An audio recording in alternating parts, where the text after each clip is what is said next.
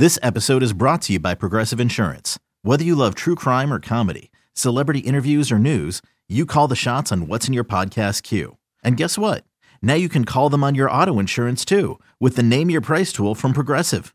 It works just the way it sounds. You tell Progressive how much you want to pay for car insurance, and they'll show you coverage options that fit your budget. Get your quote today at Progressive.com to join the over 28 million drivers who trust Progressive. Progressive Casualty Insurance Company and Affiliates. Price and coverage match limited by state law. You could spend the weekend doing the same old whatever, or you could conquer the weekend in the all-new Hyundai Santa Fe. Visit HyundaiUSA.com for more details. Hyundai, there's joy in every journey.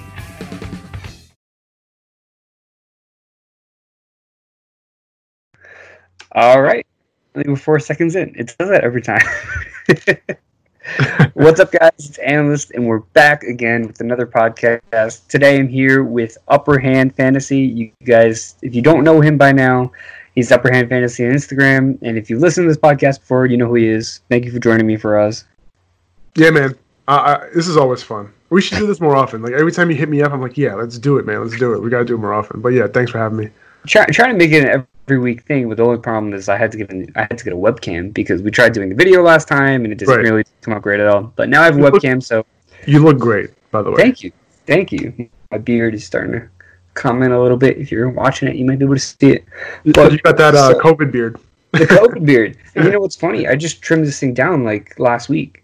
So, oh yeah. Yeah. So that's fun. That's a good look. Well, anyway, we're here today to talk about quarterbacks. Not necessarily rankings. I am going to be doing it in the order in which I see fit. So, like, Lamar, Mahomes are going to be at the top, and then we'll go into, like, the Prescott, Murray, stuff like that. It's not going to be a direct top 10 list, but it's going to be pretty close to around that area. So, if we want to just get started, we have we'll start with Lamar Jackson and Patrick Mahomes. I have some notes on Lamar Jackson here. First being that over the offseason, they lost Marshall Yanda, and he's saying he may not run the ball as much. He's still going to run the ball a ton. The Ravens had, I think, 98 more rush attempts than any other team in the league, and they were sitting pretty on top. So, besides that, they got second-year jump from Marquise Brown. They got Devin Duvernay. They got J.K. Dobbins. So they definitely have weapons for Lamar to repeat as the QB1. How do you feel about that? Yeah, I mean, and don't forget about Miles Boykin, right? He was drafted as the guy, and you didn't know whether it was going to be him or Marquise Brown being that number one option as far as rookies go. But obviously, he got hurt. He was all banged up, right, throughout the offseason last year in training camp, and then like he had a bigger injury hit, and it was just like tough for him to do anything. So coming into this year, I feel like nobody is talking about him, and I think he's one of those guys who can be a prototypical number one wide receiver. Obviously, he has a lot of work to do. We haven't seen any of that in the NFL yet, but he's somebody that obviously, if Marquise Brown can take another step, and then he can just become serviceable. You know what I'm saying? Like, absolutely. Yeah, I think he already has his tight end weapon, and he has a Marquise Brown on occasion in 2019. Going to 2020, those weapons might considerably increase. And if you think about it, like you can have Marquise Brown as the wide receiver, and that deep threat on the outside. You can have Miles Boykin playing that X role, and then Devin Duvernay in the slot. I mean, you have a complete wide receiver team here for Lamar Jackson. And the thing with Boykin, I mean, obviously he's not going to be drafted a lot by people, especially because how little they passed the ball in Baltimore. But I mean, if we're talking dynasty, he could really be a cheap guy to go after right now. So that's a good point. You brought that guy up. Yeah, for sure. I think also he's a guy that you want to like keep your eye on. You always have the watch list, going into week one. It's someone you want to keep your eye on, right? Because if he's completely fine for week one, you want to look at the guys who are attached to these elite quarterbacks. Even though they're a run-heavy offense, where was Lamar Jackson going to throw the ball anyway last year? Exactly. Right? So if he has a couple of weapons back, they could, try to do. They're obviously going to be super run heavy, right? But they can try to get the balls, get the ball, in their hands of different playmakers going into this year. And what's funny enough is that Miles Boykin is someone who I imagine being a really good waiver wire pickup, but not someone I would draft. I don't know how that works. 100%. There's so many other guys who, going into this season, you're probably going to like a lot more because of all the storylines that come out and, that sort of thing. Mm-hmm. But yeah, no, I agree with you. He'll probably be a waiver wire guy. All right. So let's just move on to number 2. Well, who do you have first? More importantly, who do you have first? Pat Mahomes or Lamar Jackson? I think Pat Mahomes is just safer. But Lamar's upside is so that big. Rushing floor is ridiculous. Rushing floor is huge, and the rushing ceiling is big. And on top of that, he didn't really pass the ball much last year. When he did, he was super efficient. So if he gets, I don't know, just like I said, a couple weapons, he could do some damage to the point where last season wasn't an anomaly. Right, I could see a scenario where it wasn't just a season where you're like, oh well, obviously he's going to regress in 2020, but that might not be the case. You know what I mean?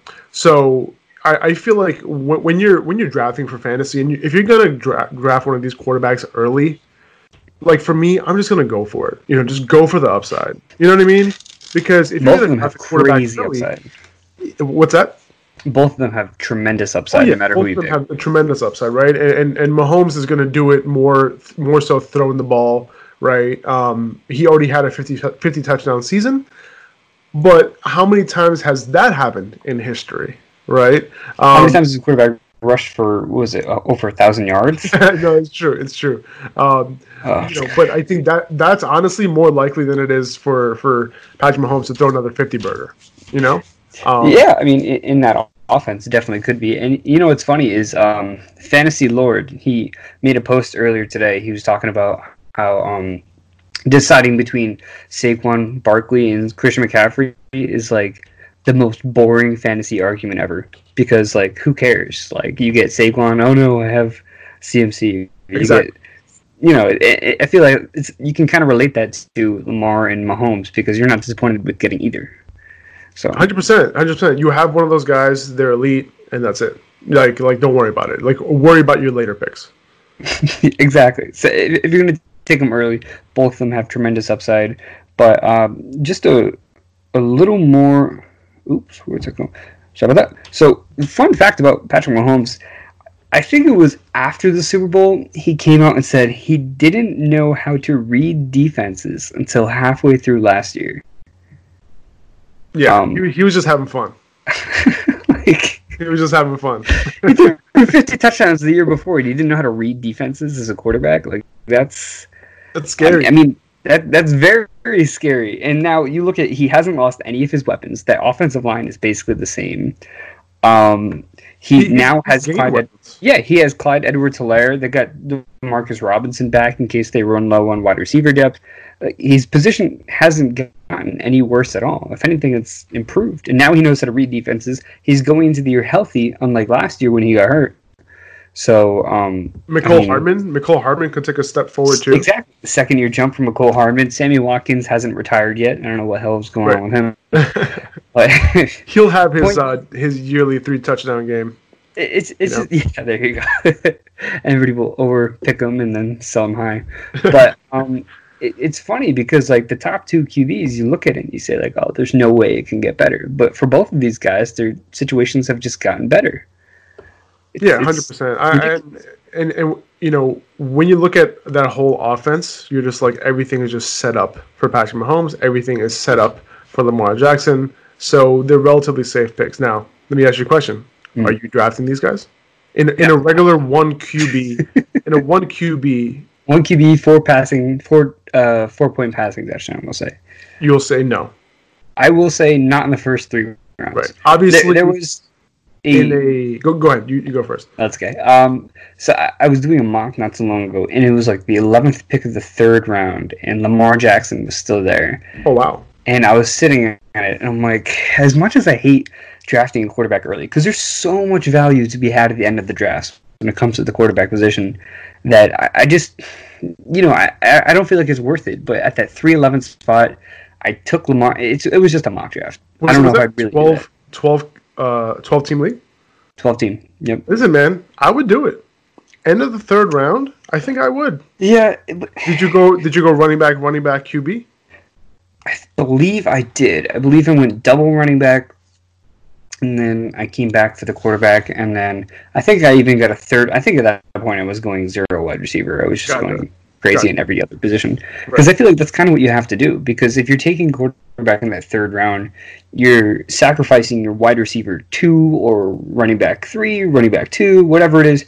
You're basically sacrificing that position and then hoping that Lamar will make up for it. But, in another case, at the end of the draft, like, where was Lamar drafted last year? Where was Patrick Mahomes drafted 2 years ago? Like, these are crazy values that you got at the end of the draft. It's just 100%. It doesn't seem worth it. Yeah, now you have to pay for those guys, right? Yep. In 2018, you were able to get Patrick Mahomes after week 1 or week 2. Yep. Right? In 2019, you were able to either draft Lamar super late or pick him up after week 1. And same goes for other quarterbacks too. Like the same year, 2018, when Patrick Mahomes broke out, you were able to get like Ben Roethlisberger after week 2, and he ended up killing it that year also. So it's like, yeah, you might not like a lot of guys going into the season, but sometimes things line up for them, to the point where these guys are either available in the waiver wire early in the season, or you're drafting these quarterbacks super late and they have the upside. So you have to swing for that either way. So if you're going to take a guy like Lamar Jackson or Patrick Mahomes super early, just know that, the reason why a lot of these guys were league winners when they were drafted is because you got them for free. Exactly. And then you replace that draft pick with another guy who helps you, either he was your RB2, or maybe he turned out to be your RB1 or your wide receiver 1. You know what I mean? That added to what they did for you. You know what I mean? So it's a different story. Now in two QB leagues, absolutely, it's a totally different story, right? You want to get Superflex. Yeah, you want to 2 QB Superflex, right? I mean, you want to get one of the elite quarterbacks. If you're drafting early, if you're a top 5 pick, you know what I'm saying? I want to draft one of those elite guys.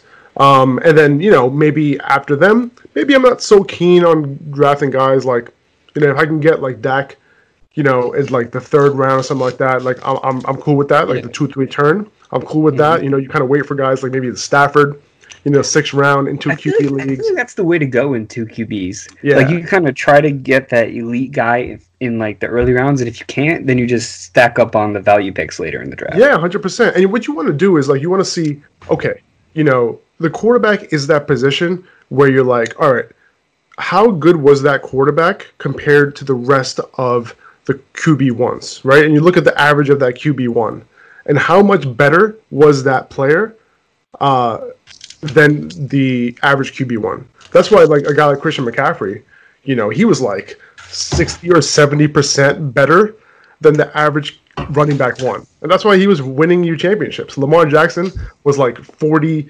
50% better than the average QB1. So that's why he won you championships. So that's kind of what you're going for, especially in 2 QB leagues where the pool shrinks considerably. Right, so that's why you want to kind of aim for those elite guys, so that if you can get potentially, if your second quarterback actually becomes a QB1 or mid QB1, you have a huge advantage. And that's the thing too, because like you hit the head of my nail saying that if you can get that one elite QB, it's not hard to get a second quarterback that can get you 15, 20 points a game.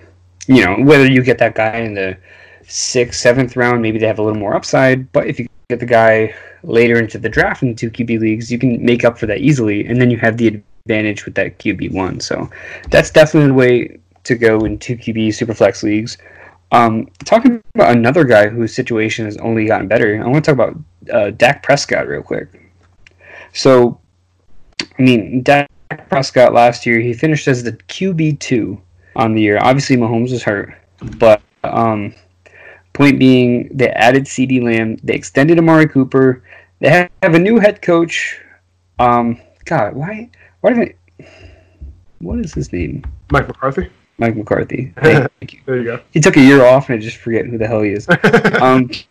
He's got a similar philosophy with wanting to pass the ball a ton. And if you look at that defense, they lost some pieces. So They lost Byron Jones, so there's a good chance they might be passing a lot this year as well. They could be in more shootouts. Obviously, Travis Frederick retiring hurts them a little bit, but I mean, Dak Prescott's still in for another fantastic year. He's going to be throwing the ball a ton, and he's got two great receivers, and we'll see how CD turns out. I'm sure he's going to be great as well. Yeah, 100%. I'm so in on Dak, especially at his price in 2 QB leagues and in 1 QB leagues. He's definitely next after Lamar, and obviously there's a little bit of a tier gap between him and Lamar and Mahomes. But I think it's a great match. Kellen Moore, great young offensive mind, right? He did wonders with that offense last year. Mike McCarthy, I think it's a good match. With those two. Jason Witten, he's out the way for Blake Jarwin. Randall Cobb being replaced by CD Lamb. Hopefully Michael Gallup staying healthy all year. Remember, he was out, with that torn MCL for a few weeks, and he wasn't the same for a couple of weeks after he came back. That would be huge. Amari Cooper, banged up every game, right? Maybe he's not. You know what I mean? So there's room for this team to kind of be in a better position, especially at the skill position. And then you consider Zeke not holding out this year, right? He already has his contract, so he's not going to get to a slow start. We know the splits when Zeke is on point or when he's playing compared to when he's not. When you look at Dak's numbers, Tony Pollard, right, coming into his second year, good offensive line. There's a lot to like on this Cowboys offense. Pass-heavy offense, too. We know Mike McCarthy loves to run 3 wide. So he fits with Kellen Moore well.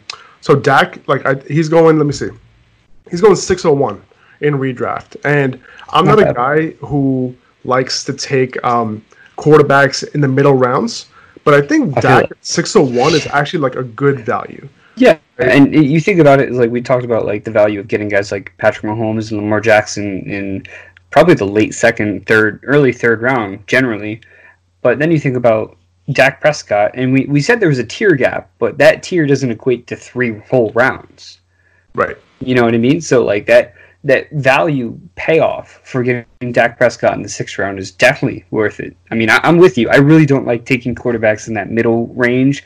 It's either I suck it up and I take the Lamar late in the 3rd if he's there, or I wait until past the 10th round, then I'll get my QB then. But I'm definitely totally on board with not getting a quarterback in the mid rounds. But Dak Prescott makes sense for it. Yeah, I'd rather take Dak Prescott. So Dak Prescott's going at 601. I'd rather take him there than Kyler Murray at 503, right? Yeah. And then Russell Wilson is almost at the same price as Dak, just a couple of picks later.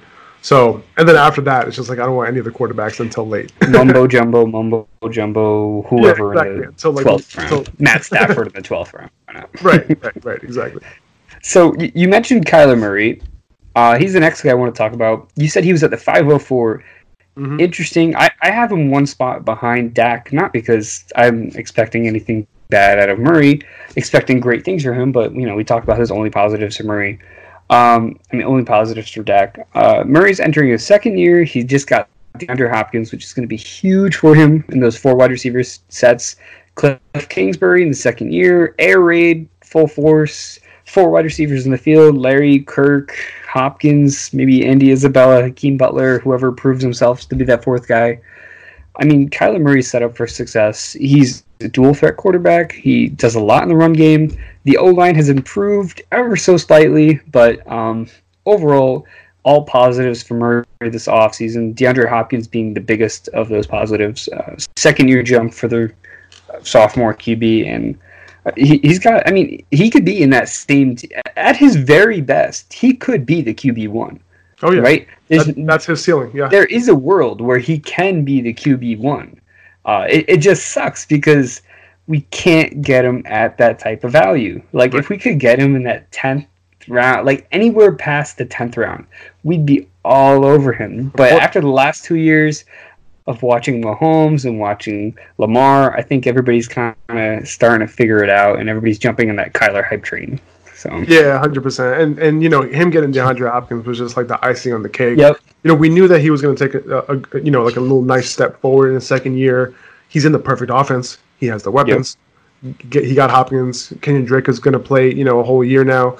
And he has the rushing ability. He has a knack to getting in the end zone. And Hopkins is like a great, end zone touchdown machine, right? Like he's such a good weapon, 100%. So it's just great for him. And now Christian Kirk is playing the wide receiver 2 role, which is gonna suit him better, right? Like he doesn't have to face that that elite or that great coverage every single week.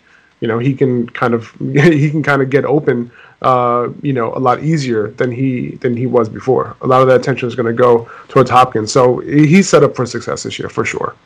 Absolutely, and even Larry. I mean, I don't think anybody's looking to draft Larry this year. But if you think about if Kyler takes that second year jump, and then you're going to have 4 wide receivers on the field, maybe not at all times, but that's what they're aiming for.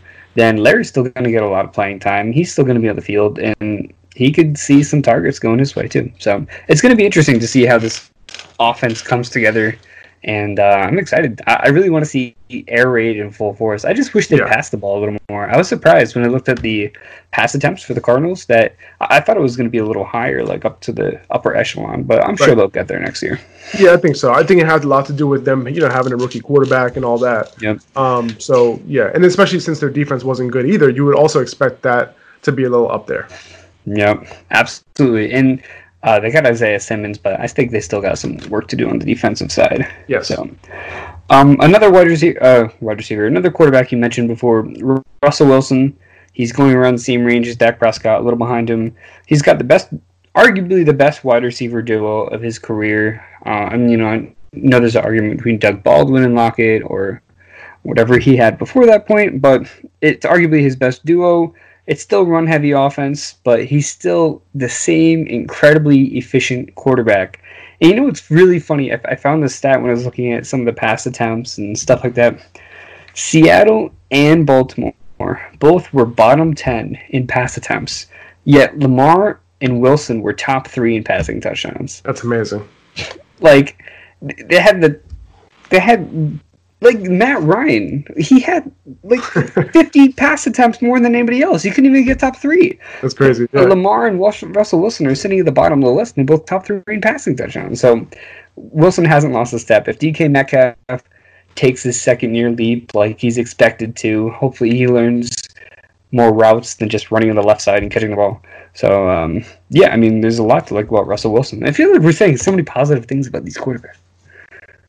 Yeah, listen, I'm going to say something negative right now, right? It's just like, can we please just get Brian Schottenheimer out of town, right? Yeah, they're paying him. They need to pass the ball. Pass the ball, man. Like, you have Russell Wilson. Like, he's being so efficient for you. And, yes, I get it. You want to run the ball to set up the play action, all that. Russell Wilson's super efficient doing that. But, listen, put the ball in Russell Wilson's hands. Air it out a little bit. You have some weapons now. You gotta change it up a little bit, and your defense isn't all that, right? So it's not the Legion of Boom anymore. Exactly. I get it. If you had a great defense and you want to run the ball and you want to set that up, I get it. I understand, but that's not what's going on here, right? Like you have Russell Wilson, and he's doing everything you ask him to do, and he's producing at an efficient level. But for fantasy, it's cool and everything. A lot of that came late in games and stuff, and I personally don't want to depend on that, right? And that's why I'd rather have Dak, maybe a couple picks earlier around that same price, because I know that they're going to pass the ball. Their offense is based around, passing the ball. So I'd rather go in that direction. And he has the wheels too, and he's going to get rushing touchdowns. So I'd rather go in that direction. I even rather go Kyler Murray because, he's in that type of offense too, right? So I do favor the system, and I don't want to lean, me, people hear me talk about it all the time, but I don't like leaning towards efficiency, right? I'd rather lean on volume. You know what I'm saying? Absolutely. So for fantasy, right? Obviously, Russell Wilson, for me, he's a better quarterback than both of those guys in real life. But for fantasy, give me the volume. Especially when it's combined with talent, with talented players around that quarterback, with an offensive system. That's kind of what I rather lean towards. You're a take the guarantees type guy. Yeah, take the guarantees, and also what's the upside, right? Like Russell Wilson, he himself as a quarterback has the upside of being the best quarterback in the league, right? But at the same time, his offense isn't set up for him to throw 40 touchdowns. So that's the real issue I have there. Now, what's funny enough, is there a world where halfway through the season they're like, all right, let's pass. Let's start passing. Yeah, 100%. They fire Brian Schottenheimer, right, and then bring someone else possible. In. I mean, it's very possible. And if that happens, but it's probably unlikely though, because as long as you have Russell Wilson running that offense, it won't look bad enough to the point where they say this guy needs to be fired. Well, listen, if Chris Carson isn't the same guy, that's true, right? Like, where does that running Carlos Hyde? Oh, no. Yeah, exactly. It might not be pretty. And then you're gonna have to do something different. Yes, maybe if Chris Carson isn't the same guy, Carlos Hyde can't handle that type of load, then yeah, maybe they're forced to do it with Brian Schottenheimer being the guy. You know what I mean? It is possible. It's a good point. Yeah, it could happen. I mean, we don't want to draft him banking on the fact that the offensive especially at his price. Exactly. Yeah. So next up, we got Deshaun Watson and Josh Allen. So both rushing quarterbacks. Obviously, Deshaun Watson, it seems like they sprung a leak, right? They sprung a leak in the hole. They sprung a leak in the ship, and they're trying to plug that hole with, you got DJ, we have Brandon Cooks, we have Randall Cobb. Do you think that's enough? I mean, it's not. In my head, I want to say it is because it's three different guys, but at the same time, there's just no replacing that talent. I feel like inserting Brandon Cooks into this offense is equal to inserting Kenny Stills into this offense last year. It's like you have a deep threat guy, and maybe their skill sets aren't the same exact way, but as in terms of importance, I feel like it's almost doing the same thing. It's not a DeAndre Hopkins. He doesn't have that kind of guy anymore. Sure, you have Randall Cobb in the slot. Sure, you have DJ for the dump-off passes, but it's not going to be the same. And he takes a hit because of that, but not as much of a hit. Trying to plug the holes with those guys did help a little bit. It didn't do nothing. But at the same time, like, Brandon Cooks and Will Fuller are one injury, one concussion away from missing the whole entire year. So you could still be short on wide receivers when it comes up to it. Yeah, I mean, look at their banged up wide receivers, right? You got Brandon Cooks, who's one concussion away from being done. Career being done. You have Will Fuller, right? Obviously, mm-hmm. right? Like, everybody's sweetheart every single year. Like, please just stay healthy because you'll be amazing, right? And how great is he going to be without DeAndre Hopkins on the field, right? Mm-hmm. And then Kiki Cutie, another guy who can't stay on the field. And then you have Kenny Stills, who has been misused, right? This is the offense. They just misuse everybody, right? Duke Johnson, they misused him. They misused Kenny Stills. I can't imagine them using Brandon Cooks in the best way that he's going to be able to be used. So it just, for me, like, I'm staying away from Will Fuller. I mean, he's being drafted. Where is he being drafted? 7th round? Let's see. Probably. Yes, end of 6th round. So, like, yeah, no, I'm good, man. Like, losing DeAndre Hopkins is a big deal. He was catching double-digit touchdowns, and he was they were just force-feeding him the ball. Obviously, David Johnson is going to be a big part of the passing game, I think. That's why they acquired him. Or that's why they acquired him. They acquired him, so they have to. I think that's how I look at it. And that's just going to reduce, his average depth of target, right? Because he's Wolf. Who are we talking about right now? Watson. Deshaun Watson isn't the type of guy who dumps it off, like, at all. Yeah. Right. So if he starts doing that, and if that becomes a main part of the game plan, then that goes down too. So it's not like he's going to throw for way more. He's not going to have way more attempts every game. But if that goes down, then his fantasy value goes down too. I feel like that offensive line has improved over the course of the years. It's not the same where Watson would be sacked in every single play. But I feel like without Hopkins there, he's going to end up scrambling a lot more, which could be, it's not necessarily good, but it could be for his fantasy value. I mean, if he doesn't have that Hopkins safety blanket, he might end up holding the ball longer, running with the ball more, getting away from defenders. And we saw what we did in the playoffs. Yeah. So maybe he actually, like, puts a lot more on his shoulders. Mm-hmm. You know what I mean? which might end up being a good thing many possibilities. if he gets hurt. No, it's possible that when quarterbacks do put a lot on their shoulders, as long as they're healthy, they put up good fantasy points most of the time. So it could happen, and he has the talent to do it. But does he have the talent around him? Does he have the offensive system around him? That's I just question all of that. Yeah, and I feel like over the years they've wanted to get him that guy to dump off the ball to. They've tried to make Kiki Kuti that guy, and it's worked from time to time, but he can't stay on the field. So now they said, okay, we'll give you David Johnson, we'll give you Randall Cobb. So if you're scrambling, hopefully you can pass in one of these two guys. We'll give you the two speedsters on the outside. Kenny Stills is the fill-in guy. So Randall Cobb too, though. Randall Cobb is the guy who gets hurt all the time too. It's absolutely crazy. It's crazy what they're doing. And even David Johnson over the last couple of years, he's had injury issues too. Exactly. So we'll see what happens. I mean, I still have him ranked. I think 6th, 7th, something like that. Just because obviously his rushing floor, and he still has okay enough weapons around him to get the job done. So yeah. Now, next guy I talked about before, Josh Allen. I mean, his situation has gotten a lot better too. His rushing ability is going to keep him he's going to keep him in the top 10 at least, no matter how inaccurate of a passer he is.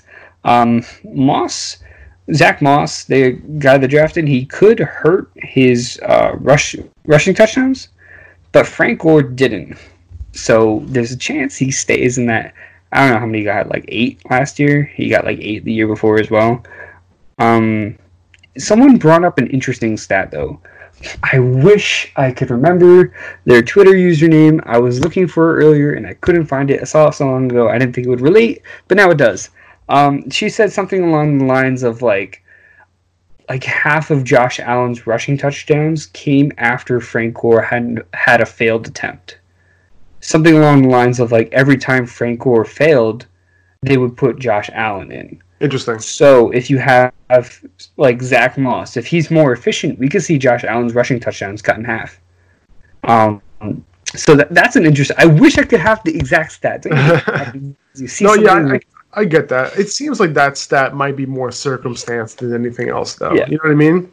Like, it could be. Yeah, it could be more circumstance because but at the same time, if Zach Moss establishes himself rushing, in that short yardage, they may not have Josh Allen do that all that much anymore. Yeah, I mean, Zach Moss isn't really that guy who's going to be, the pounder, right? He's a decent compliment to Devin Singletary, but like he doesn't really profile as a guy who like has to get all the goal line carries, right? And maybe they like Frank Gore because he's the guy who will get you that 1 or 2 yards no matter what. But he's at the age where it's just like, all right, is he going to really?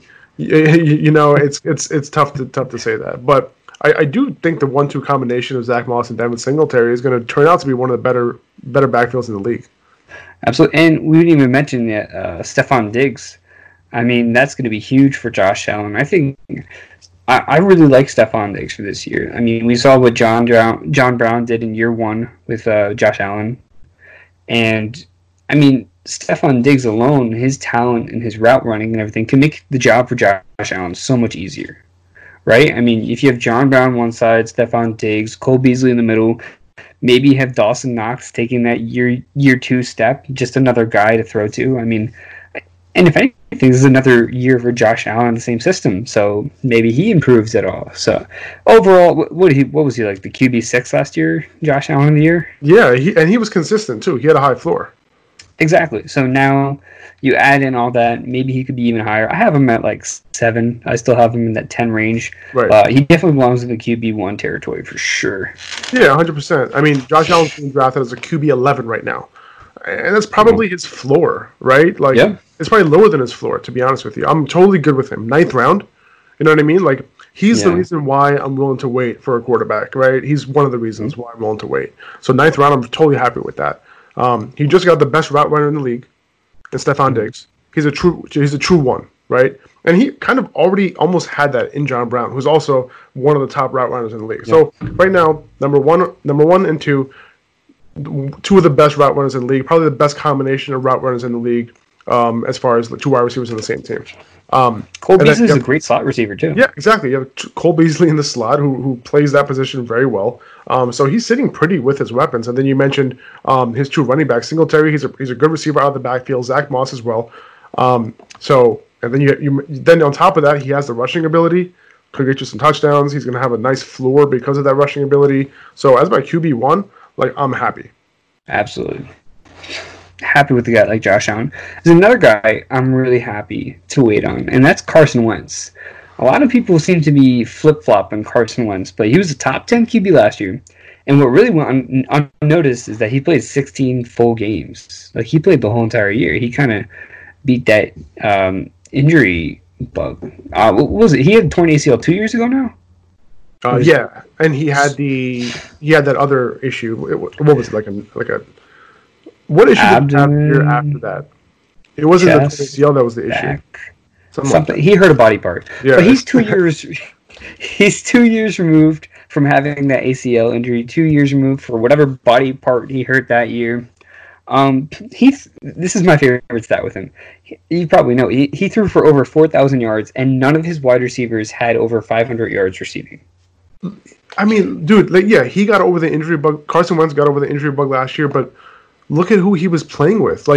His whole team, his team was decimated, right? And he had a great touchdown to interception ratio, with all things considered. And what's really interesting is I think something sparked with the Eagles last year when they saw that first game with Carson Wentz and Deshaun Jackson, where he just went totally nuts. Right. And Deshaun Jackson's 40 points or something crazy like that. He just went totally off. Carson Wentz, I think that was his best game of the year, fantasy. Right. And that was week 1. So what do they do the next season? They say, okay, we want to throw the ball deep. We have Deshaun Jackson healthy. We're going to get Marquise Goodwin. We're going to draft the fastest wide receiver, second fastest. I'm sure they would have loved to get their hands on Henry Ruggs. But they got Jalen Reagor, and they want to make it a point to throw deep, and that could really help Wentz. I mean, between all these guys, we have both the tight ends. You hope some of these wide receivers can stay healthy. He's in a better position. And even just recently, Brandon Brooks got hurt. They still have a great offensive line. They could still bring Jason Peters back as well. So, I mean, there's a lot of positives for Wentz, and I think he could easily move into that top 5 QB at the end of the year if he, if he doesn't get hurt and some of his receivers stay healthy. Maybe Alshon Jeffrey, we don't know when he's going to come back. He'll probably end up starting the year on the PUP list. But if he comes back, he could have a full receiver core for the first time in his career. And who knows what he can do with that. Yeah, I totally agree with you. I don't get the flack that he's been getting. Carson Wentz has been getting. Because, he hasn't been, he was hurt, yes, and maybe you consider him injury prone, sure, but he was playing all year long last year. But his weapons were just banged up, right? Mm-hmm. Alshon was in and out of the lineup. Deshaun Jackson was hardly playing at all. And now, like you said, he had all the speed in the world. Jalen Reagor, Deshaun Jackson. Deshaun Jackson's still good, by the way. I always want to say that. I think I say that every year. But this year, you looked at his numbers last year. He's still good when he's on the field. If he stays healthy, he'll be fine. And like you said, Marquise Goodwin. So they have the speed, right? Alshon Jeffrey, who knows when he's going to be back? But I don't know if it really matters that much, right? Mm-hmm. Because you have Zach Ertz, right? You have a great second tight end that I'm forgetting his name right Dallas now. Dallas Goedert. You have Dallas Goedert, right? And you have Miles Sanders, right? So you have the short to intermediate guys right there. And we talked about Miles Sanders before, where he's really good at catching the ball out of the backfield against linebackers, down the field against linebackers too. So, Carson Wentz kind of has some weapons here. It's going to be interesting. And remember, Reagor, he profiles as an alpha wide receiver 1, right? Obviously, he's had his fair share of injuries, but, if he can stay on the field, you might have to pay attention to him even in year 1. Yeah, you figure with 8 injury-prone wide receivers, if half of them could stay on the field, it could be a year. That's so true. He's good. That's what John. You just got to pile all of them together and be like, okay, can 4 of you just not even all at the same time, just 4 of you take a break, then you guys stay healthy, whatever it has to be, as long as someone's on the field for him to throw to. So next up, we have the last 2 guys in the top 10 over here, Matt Ryan and Drew Brees. I have Matt Ryan 1 spot higher. Brees is sitting at 10 spot for me. This is my favorite favorite trend with Matt Ryan, and I don't know how or why this happens. Do you know what to talk about? No, you do it. Okay, I'll do it. So since 2012, that's 8 years of data. Matt Ryan has, in even number years, we've narrowed it down to even number years. He's finished as a top 7 QB or better, and in odd number years, he's finished as, let me see, outside the top 10 QBs.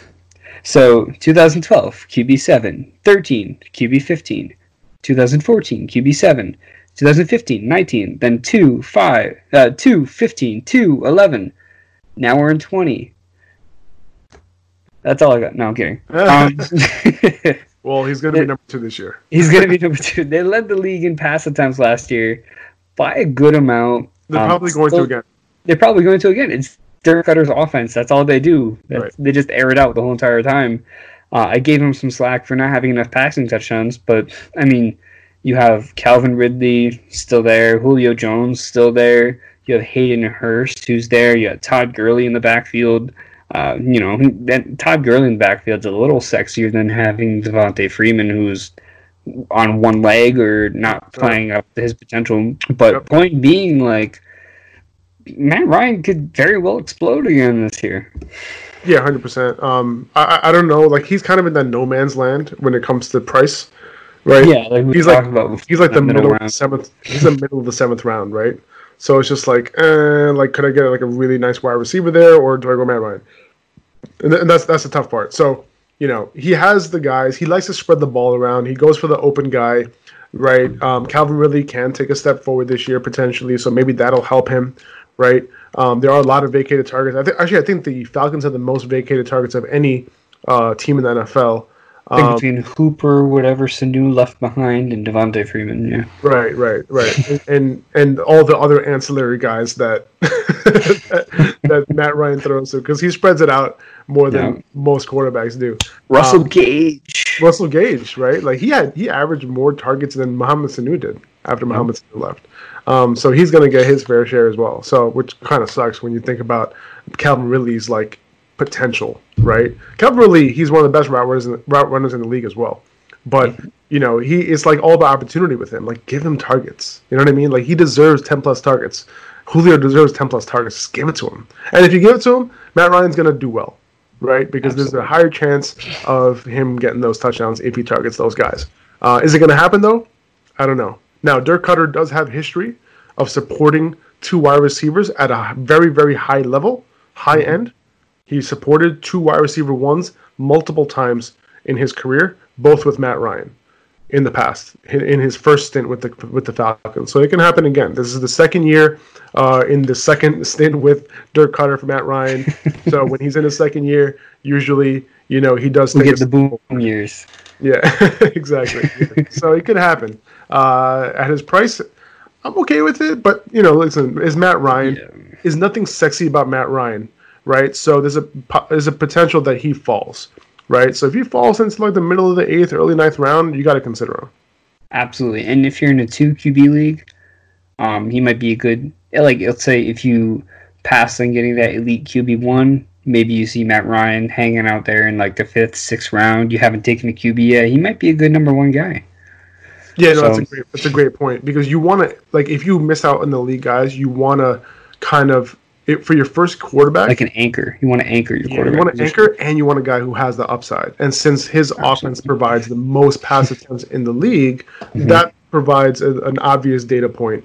You know what I mean? So Matt Ryan is going in the beginning of the 4th round in 2 QB leagues between Drew Brees and Baker Mayfield. So that's a no-brainer right there. Baker, interesting.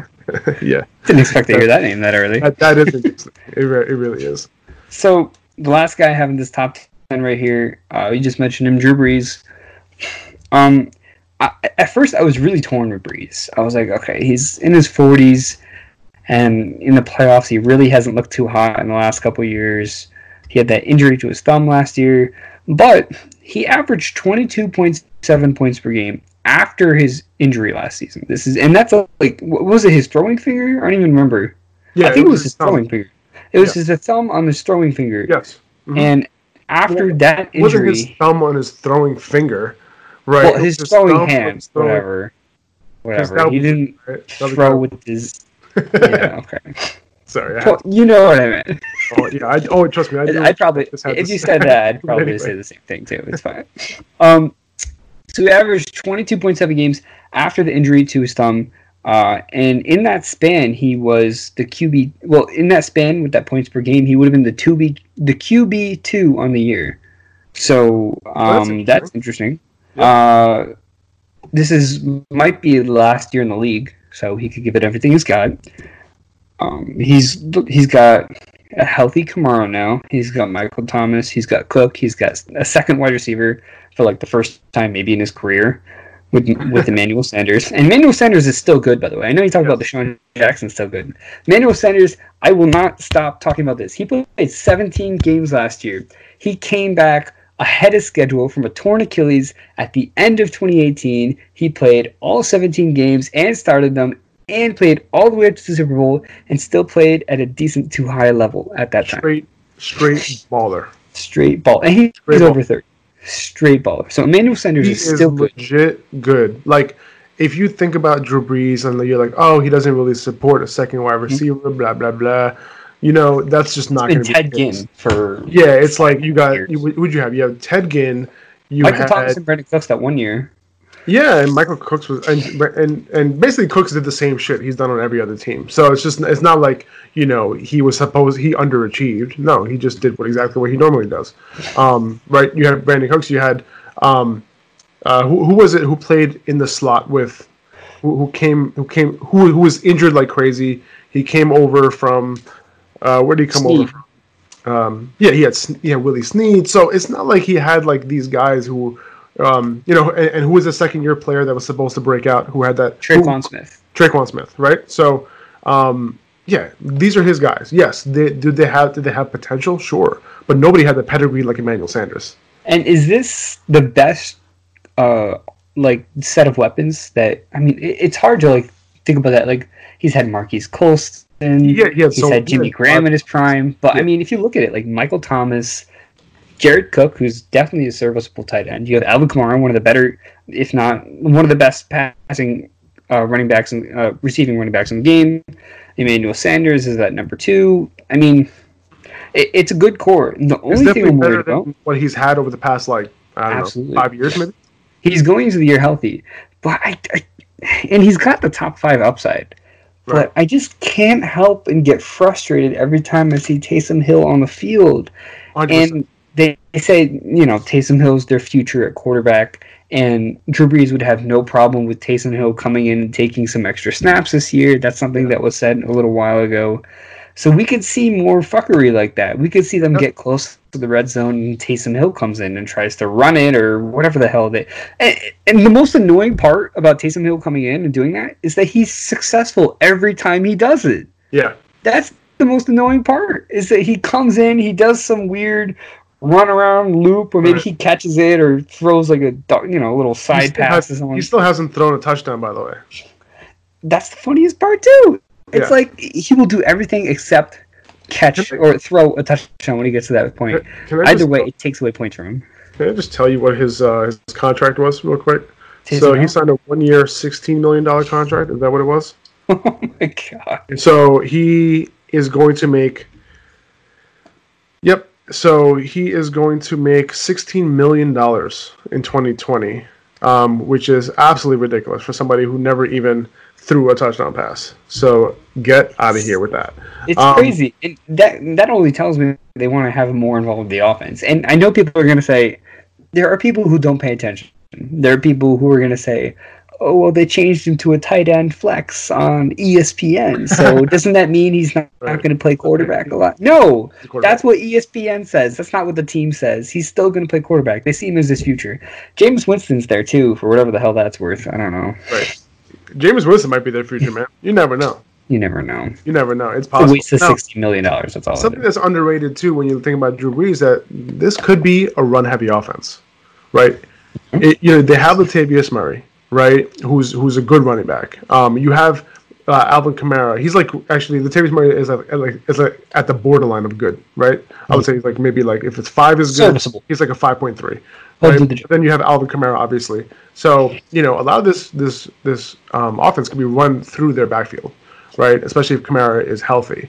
I think that the possibility of that is likely, especially with do they really want to put everything on Drew Brees' shoulders? I don't think so.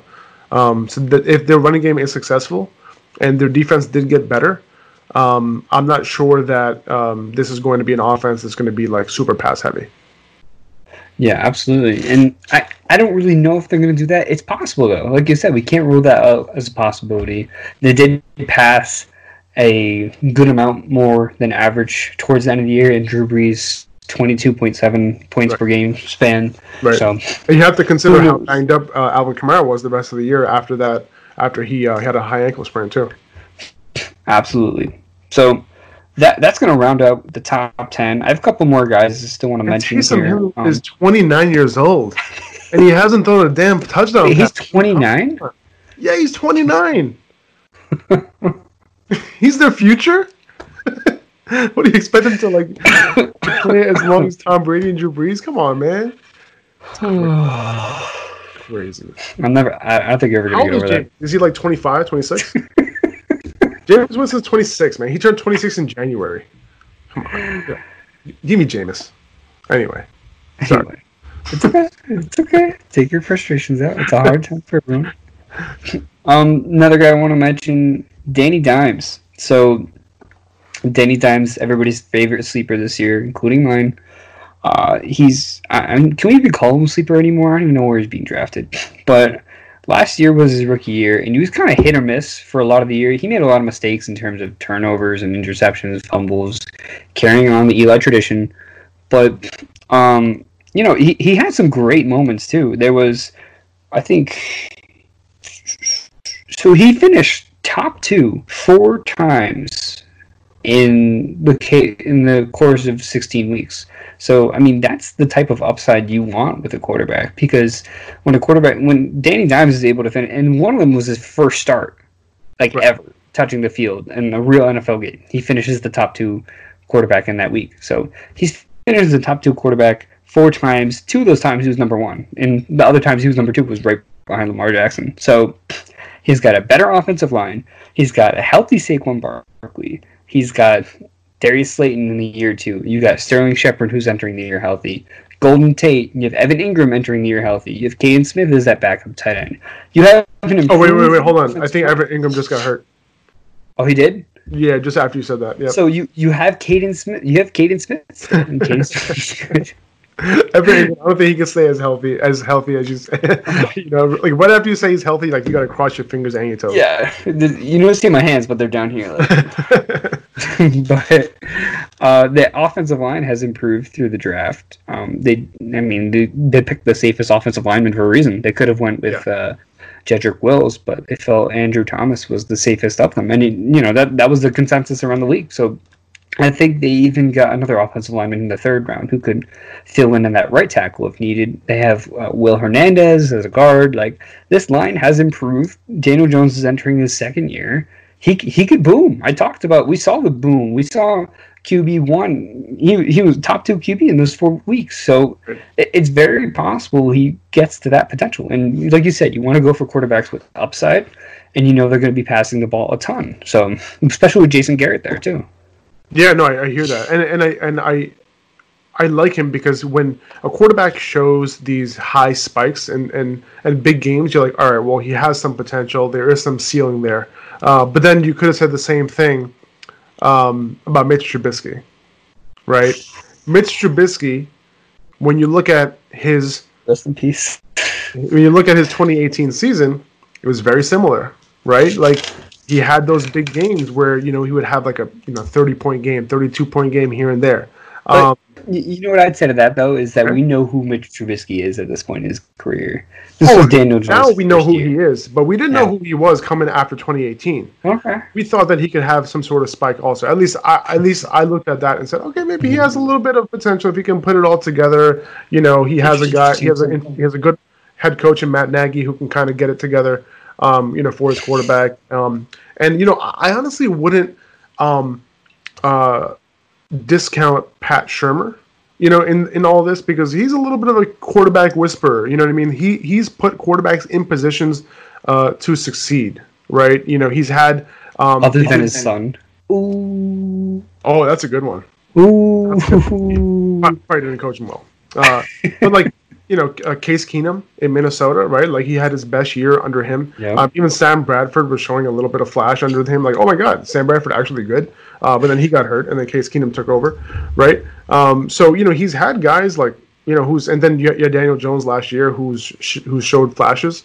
So Shermer's a guy who I thought that now him going to Denver is actually part of the reason why Drew Lock and his situation. There's one of the other guys I want to talk about. But we'll talk about Drew Lock. But I personally I like Daniel Jones because of his weapons more so than him.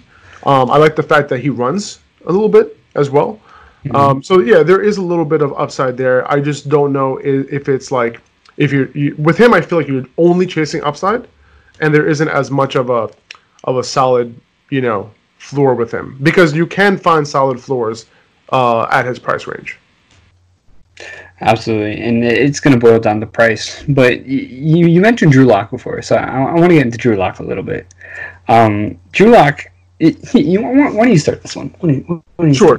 So yeah, and I mentioned I mentioned Pat Shurmur, right? Mm-hmm. Now, when you look at Drew Lock going into this year, his offensive line isn't bad. They added Jerry Jeudy and KJ Hamler to the wide receiver core. They already had Courtland Sutton. Noah Fant, going into his second year, he caught 40 balls for 562 yards as a rookie, right? Yeah. That's legit. That's legit for a rookie. Melvin Gordon coming in, he's going to help in the passing game.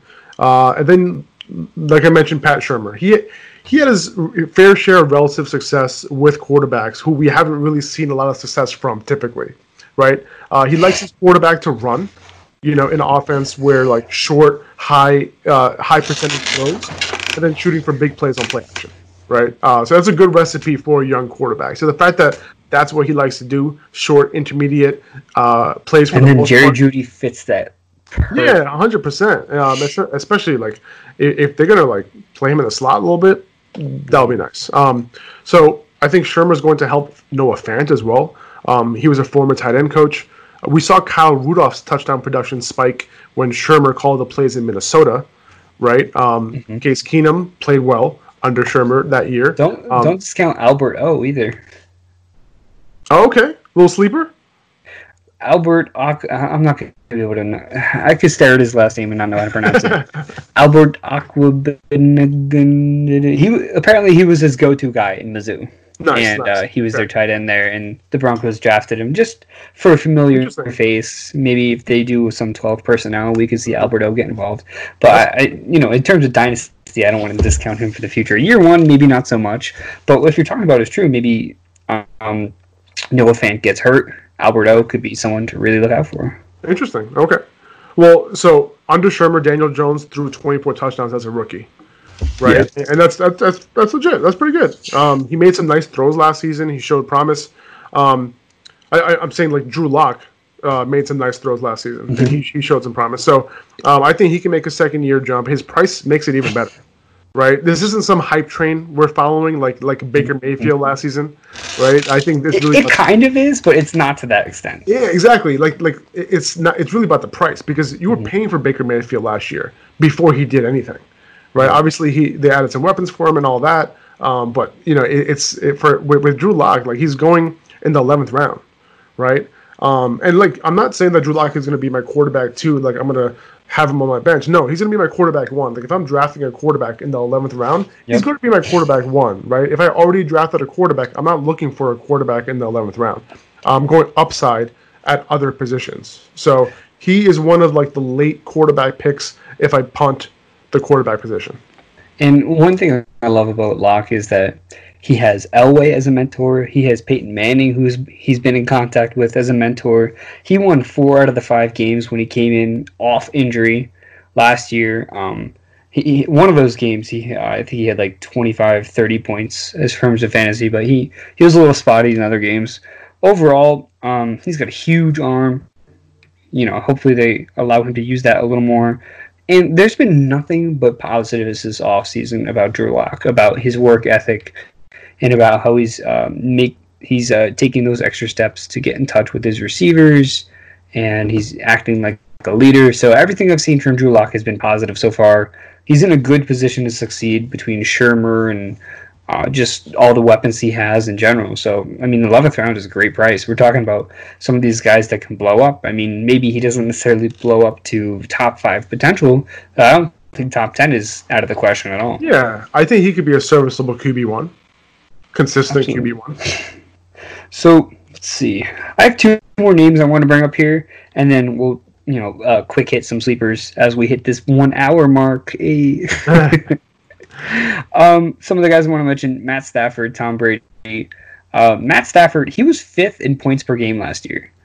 Like that was, before he got injured, he was doing very, very well. And he had Marvin Jones, he had Kenny Galladay, and this was supposedly a run-heavy offense. So for him to be 5th in points per game, he has 2 great wide receivers. He's going to have second-year T.J. Hawkinson. They gave him another pass-catching running back with DeAndre Swift. And, he's going to be entering 2020 healthy, at least so we believe. And with all that together, I just... You look at a situation like that, and you say, like, how can he do worse?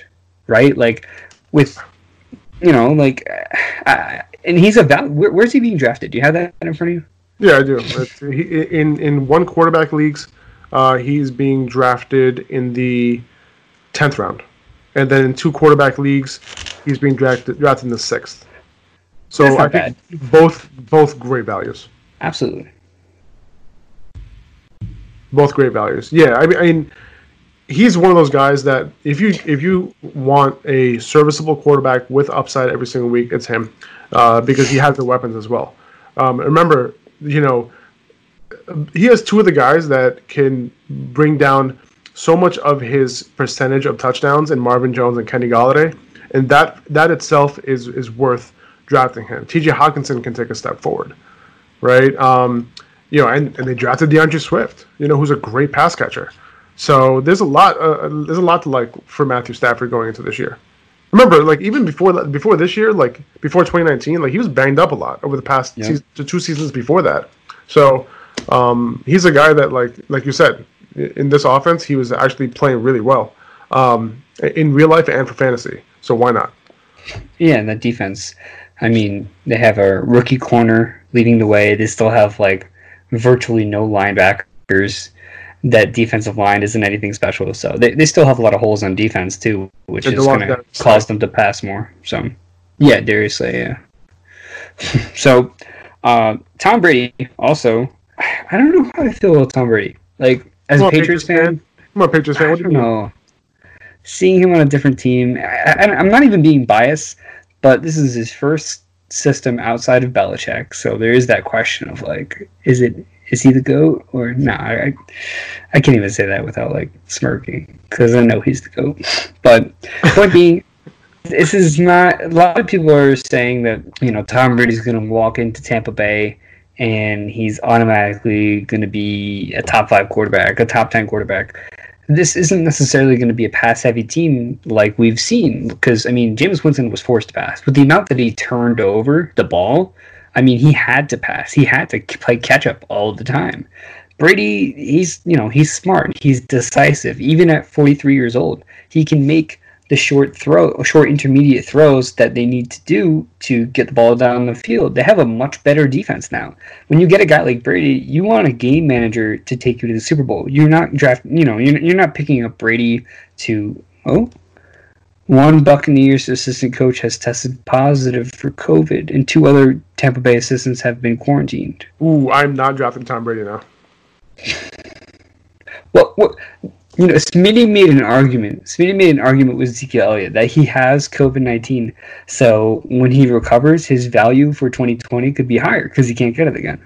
Oh, goodness. Yes. But think about that. What if Tom gets it? What if Tom gets COVID and then he gets right? He is a senior citizen, so that's true. That is a concern. Well, I'm saying, what if he gets it and he gets past it? His value could go up. But that's true. Maybe. And we don't have all the data. We don't know. What if he can get it twice? I don't know. Tom Brady's a guy who seems like he can get it twice. And beat it twice. Not no, he hasn't.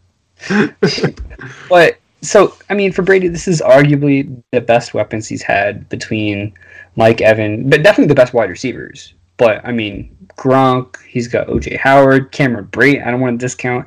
By the way, Cameron Brate seems like the perfect. Like, if they didn't take Gronk, Cameron Brate just seemed like the. I don't know why. Me as a Patriots fan, I just imagine Cameron Brate being the go-to guy for Brady in the red zone. Like, he's been the go-to guy for Winston in the past. I just imagine, like, who else but Cameron Brate? I don't know why. It was just some guy Tom Brady would pick up. Right. But he has a lot of great weapons with him. So it seems like he's almost required to throw for a certain amount of yardage because of the guys he has. If he wants to support two wide receiver ones, he's going to have to throw the ball enough and complete the ball enough for that to happen. So do you think that can happen? Do you think Tom Brady has a top 12 quarterback season in him? For fantasy, I don't know. But do I think that he can sustain that offense? I think it's going to be a pass-first offense, though. I do. Because I don't think they have the running backs to support, them basing it on the run. You know what I mean? Like, when your backfield, is who they have, like, led by Ronald Jones, like, it's not going to be a backfield where you're like, all right, we're going to run the ball to set up the pass. Especially when you have Mike Evans, Chris Godwin, Gronk, OJ Howard, and Tom Brady. Right, That's just not what's going to happen. And this is, on top of that, it's a Bruce Arians offense. They're going to want to pass the ball. They're going to want to, as much as we think that Tom Brady isn't a great downfield passer, he is. Like, he hasn't been doing it a lot because who is he going to throw to? Who is his downfield guy on the Patriots over the past Jacoby Myers 10 years? Like, since Randy Moss, he had nobody. Oh, well, Brandon Cooks, he did. But, for 1 year, and he threw deep that year. But Brandon Cooks, too, he has a speed, but, he hasn't separated, the other elite fast wide receivers who look at what they did with Antonio Brown in one game. Exactly. That's where you have to look at, right? Look at those elite guys that Tom Brady has played with. And he gets it done. You know what I mean? And Tom Brady likes guys who are going to separate. Chris Godwin's going to be able to do it. Mike Evans is going to be able to do it. And, obviously Godwin, he's not going to play that traditional slot role a ton like he did last year. They went super heavy 3 wide receiver sets, 11 personnel. This year it might be a lot more, 12, 21. Makes sense. So, they have two good tight ends. So. Yeah, they're 2 good tight ends. So it does make sense. But Godwin's going to probably shift to the outside a little bit more, but he'll be fine. He had decent success on the outside. Obviously the coverage is going to be a little bit tougher, but it's not going to be that big of a deal. These guys are going to be good. Tom Brady's going to be able to find them. I don't really consider him not having a slot guy to be a huge issue, but I do think he can push the ball downfield. He doesn't have a ridiculous arm, but you don't necessarily need a ridiculous arm to get the ball to Chris Godwin and Mike Evans. No, not at all. And I think he's going to find comfort in Mike Evans more so. I don't know why I feel that way, but just knowing Brady, he's a close personal friend. He's he's a big wide receiver. You know what I mean? He's not going to separate as easily as Godwin does, but he's a guy who's going to be reliable. You know what I mean? Brady has dealt with, has been making Gronk who he was for years, and he was that guy who he threw the ball up to, and he was dependable. And I think Mike Evans can be that guy. And not to mention that Brady had some early workouts with some of the players. I think Gronk was there, Ronald Jones, I think, was there, and Mike Evans was there. Chris Godwin was not there. Not to say Chris Godwin hates him, but just Chris. To say, come on, Chris. Get your shit. So, 43. I think I have him right outside the top 12.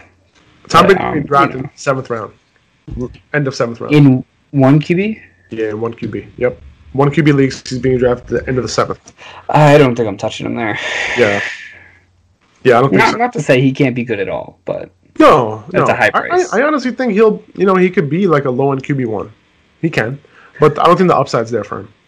Yeah, he had over 4,000 passing yards last year, I'm pretty sure. Yeah. So, all right, let's get into some deeper sleepers here. We'll just hit on a couple of them real quick. Probably someone not a lot of other people have. I have Jimmy G as one of my deep sleepers here. So last year, was Jimmy Garoppolo's first full season as a starter. For as long as he's been in the NFL, last season was his first full year as a starter. And it's crazy to think that. Like, last year was just... Think of it as his first year as an actual starter, like, for a team. And then he's got a great offensive line. It's not as sexy with Deebo Samuel getting hurt just earlier today. Right? Deebo has a Jones fracture, something that could bother him for the rest of the season. But he's still got George Kittle. He's still got Brandon Ayuk and an array of other wide receivers who can make a name for themselves, including Jalen Hurd, Dante Pettis, if he ever decides to come back from whatever the hell he's doing, Trent Taylor, Kendrick Bourne. So they have a lot of guys who can step up if need be. He had the 5th highest completion percentage with minimum 100%, minimum 100 attempts, and he had almost 4,000 yards. He finished top 15, and he showed flashes throughout the year. He was able to, I think it was the game against the Saints, he was able to keep up a breeze. Yeah. And they went toe-to-toe. That was the best game I've ever seen from Jimmy G. Exactly. And now, this year, he's 2 years removed from the ACL. So, yeah, I mean, we've seen Jimmy G be good in the past. He's getting used to the Kyle Shanahan's offense. He still has a lot of running backs he can dump off the ball to. I think he could really be a value this year. What's his ADP? Do you have it? Yeah, like my ADP. End of 12. End of the 12. And that's a great price for a guy like that. If you're in a 2 QB league, he might be a good second quarterback to target late in the draft. Yeah, I can see him being a second quarterback. Yeah, for sure. I think in 2 QB leagues, 6th round. Yeah. Well, Matt Stafford is going right before him, so I'd rather go there. But yeah, I can see that. Yeah, like I like Jimmy G. Like I think he's an efficient guy. I think he's a little bit more than a game manager.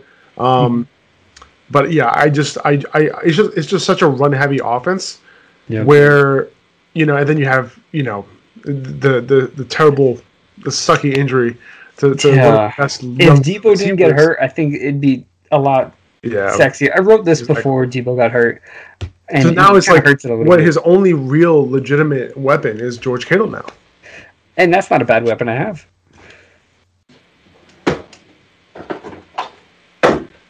Are you waiting for me? Sorry. No. I got worried. You turned around so quickly. I didn't know you. I didn't know you were trying to be incognito. I had to escape for a second because my laptop is about to die, so I need to go and pull the charger. That's how you. I saw you started to talk just now, and as soon as you started talking, I was just like, all right, let me see if I can get this charger before his next. That was like some unspoken communication I should have known. I just sat there and stared at you. Talking. You're like, holy shit. Yeah. Right? Hold on.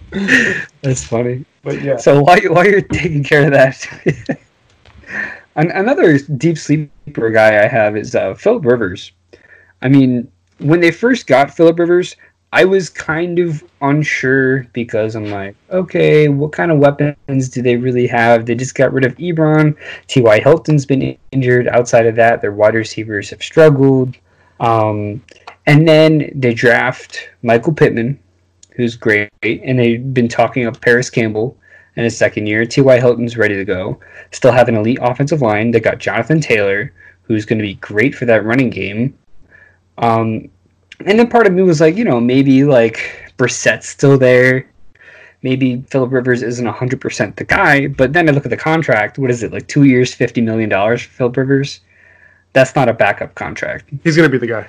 So he's going to be the guy. And I mean, we've seen him have success. In LA, it was just either his line wouldn't give him time. His weapons were always hurt. Over the years, you had Keenan Allen had the injury issues. Mike Williams had injury issues. Hunter Henry, as we know, has his issues. Even Melvin Gordon had some issues. So, but I mean, I think the best thing going for him is that line, and he's familiar with the offense. I forget the name of the offensive coordinator, but he worked with him with the Chargers not too long ago. It was like 3 or 4 years ago, something like that. So he's fairly familiar with the offense. You got T.Y. Hilton, could be his new Mike Williams. You got Michael Pittman, could be his red zone guy. You got Jack Doyle there too. So I think there's a lot of potential for Phillip Rivers to enter as a QB1. Yeah, you look at Michael Pittman and you're like, oh, like he could be his red zone guy. And then you look at Mike Williams and you see that, maybe there was some lost potential there. Yeah. You know what I mean? So there's a possibility that kind of plays out the same way. But yeah, T.Y. Hilton on the outside is great. I think Paris Hilton definitely benefits because he'll be the main slot receiver. Paris Campbell. What did I say? Paris Hilton. You combine the two. That's great. Paris Hilton. That's awesome. I wonder why no one thought of this before. I'm sure someone did, because you have a Hilton, you have a Paris. Goes right together. Anyway, there you go. Yeah, Paris Campbell coming out of the slot, right? So, listen, Keenan Allen's like one of the best wide receivers in the league, Absolutely. right? So you can't necessarily say like, oh, Phillip Rivers loves throwing to the slot, right? Because that's where Phillip Rivers is playing out. He just loved throwing to Phillip Rivers, right? Phillip Rivers loves throwing it. That's all he loves to do. Right. He loves chucking it deep. Tight ends is the same thing. Like he's had like one of the best tight ends in NFL history. Right, so like it's like, oh, does he love tight ends? But Hunter Henry came in, and then he ended up throwing a lot to him too. So you have to like Jack Doyle, after Eric Ebron left too. So there's a few like short to intermediate pass catchers in this offense. Paris Campbell, Naheem Hines, Jonathan Taylor. So these guys are going to help Phillip Rivers out a lot. And then if he's going to have a line to protect him, the Colts have one of the best lines in the league. He could do something. You know what I mean? Especially if T.Y. Hilton can stay healthy. So there's a ton of potential with Phillip Rivers. Now, are you interested in any of the rookies? Rookie quarterbacks? Not really. I think if Tua becomes, that's the guy I was thinking about. If he's healthy and if he becomes the guy, right. That's the guy I'm looking at, because he's one of those guys, like he's going like stupid late, right? He's going like 15th round, maybe undrafted. Probably undrafted. But he's a guy that, like, if he starts week 1 and he's not on too many rosters, he's a potential quarterback. Then you're like, oh, okay, I need to pick him up after week 1. Mm-hmm. Because he'll have some weapons like Devontae Parker. Preston Williams is going to come back. Mike Gesicki. He has a decent running game. He's going to have a decent running game, with Jordan Howard and Matt Breida catching the ball too. So it's going to be interesting. And the offensive line. Offensive line. This is what happens, man. When you're from New York, like you just talk so fast, where it's just like it's just unsustainable, dude. But the Dolphins' offensive line improved significantly. I think they were terrible last year. So they're going to be at least decent this year. So that's a good thing for both him and Ryan Fitzpatrick. And honestly, like I'm interested in Ryan Fitzpatrick too in one quarterback leagues, because he's going super late. If he's going to be the guy week 1, he's played with this offensive coordinator like multiple times in his career. And every time he's played with Chan Gailey, that's when like those good Ryan Fitzpatrick years are with Chan Gailey. Yes. Exactly, and he has the weapons to make that happen. So it's gonna. He's got his Decker. He's got his Marshall. Exactly, and it's going to be interesting. And by the way, the Decker isn't necessarily Preston Williams; it's Mike Gesicki. He has those weapons. And Ryan Fitzpatrick was like one of the best fantasy quarterbacks last season after he took over. So it's not like you're kind of reaching. When you're drafting him as a quarterback 1, because if it doesn't work out with him, you'll be fine. You'll find somebody else to replace him, even if you have no other quarterback on your bench in 10 and 12 one quarterback leagues. All right. Is there anyone else you want to mention? I think Joe Burrow, he might be a little bit interesting just because he's on an offense that is going to pass the ball a good amount. They play, I think, the most 11 personnel, 3 wide receiver of any team in the league. So, he's somebody that you want to pay attention to. Listen, if AJ Green comes back and, he's like 65 to 70% of what he used to be, sure, that's great. Tyler Boyd's still going to be there, and they have a couple of good wide receivers on the outside too. Joe Mixon, of course. So, he has a little bit of support there, so it's going to be interesting. The offensive line is a little shaky. Didn't improve as much as I thought they would going into next year, but he has the weapons, and he's a winner. So we'll see how it goes with him. I'm not predicting a huge year for him in his rookie year, but he has the tools. Yeah, and the only worry about me and Burrow is that before his last season at LSU, he probably would have been undrafted. Oh yeah, of course. I mean, and it was all Joe Brady, right? Like Joe Brady came in there, it was just like, all right, this is going to be a stupid, ridiculous offense. Let's do it. And he was able to succeed. It was a pro offense, and he learned from, Joe Brady learned a lot from Sean Payton too, and came to college and did it, and now he's back in the pros. So, we'll see if Joe Brady can be successful himself. Absolutely, it's going to see be interesting to see what he does with Teddy in Carolina. Yeah. But hey, man, I'm looking at Teddy a little bit too, man. I am. I'm looking at Teddy a little bit because it's going to be a pass-heavy offense, and he has weapons. It could be, but you know what? It's a first-year head coach in the NFL, first-year offensive coordinator in the NFL. Teddy Bridgewater hasn't started a season since 2015. I mean, he played some games last year and the year before that, but he hasn't been a Week 1 starter since 2015. So I am a little worried about that, just because everything's so new. Not to say it can't work out, but it definitely adds more risk, especially when they have. I do think he has a little bit of upside though, because Bridgewater has DJ Moore, he has Curtis Samuel, who's super underrated, right? He's such a good route runner. Just ask Matt Harmon, that's his guy. They haven't used him right. They've been running him deep. It doesn't make any sense. He was he had a stupid amount of air yards last year. No quarterback could hit him. It was terrible, right? And then you add Robbie Anderson to the mix. It's going to stretch defenses. You obviously have Christian McCaffrey, helping you out a lot. And if it's going to be a pass-heavy offense, look what Joe Brady did, with a guy like you said who didn't do much the year before, in Joe Burrow. So. You went from a game manager to somebody who threw 60 touchdowns, and look what Joe Burrow did with Clyde Edwards-Helaire, right? And now you have Teddy Bridgewater who has Christian McCaffrey. So there's a lot of parallels here that could play out. We'll see if those coaches are ready for the pros, but it's going to be interesting. Yeah, I'm definitely curious. I wasn't too much buying into Teddy. Like I said, I'm kind of worried about all the risk, but that's a good point you made about Joe Burrow and how, I even mentioned that he would have been undrafted the year before he started going with Joe Brady. So very interesting. I think that's going to do it. I think that's going to wrap up this podcast. That was fun. That was a lot of fun talking about quarterbacks. And I think next week, if you want to talk about running backs, we can definitely do that too. I am down. Same time next week? Let's do it, man. Same time next week. Sounds good. So you guys heard that first.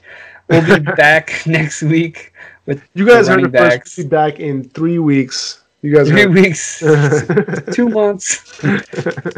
No, I think we should start doing it. I mean, we're already in June, man. The season's going to be here in no time. Absolutely. I got my first Dynasty League I'm doing this year, so I'm excited. But all right, so thank you guys for listening. If you guys aren't already, follow me on Instagram, fantasy.football.analyst. Follow Faraz, Upper Hand Fantasy. Follow my Twitter. That Twitter's been going pretty well lately, the FF Analyst. And is there anything you want to end off with saying?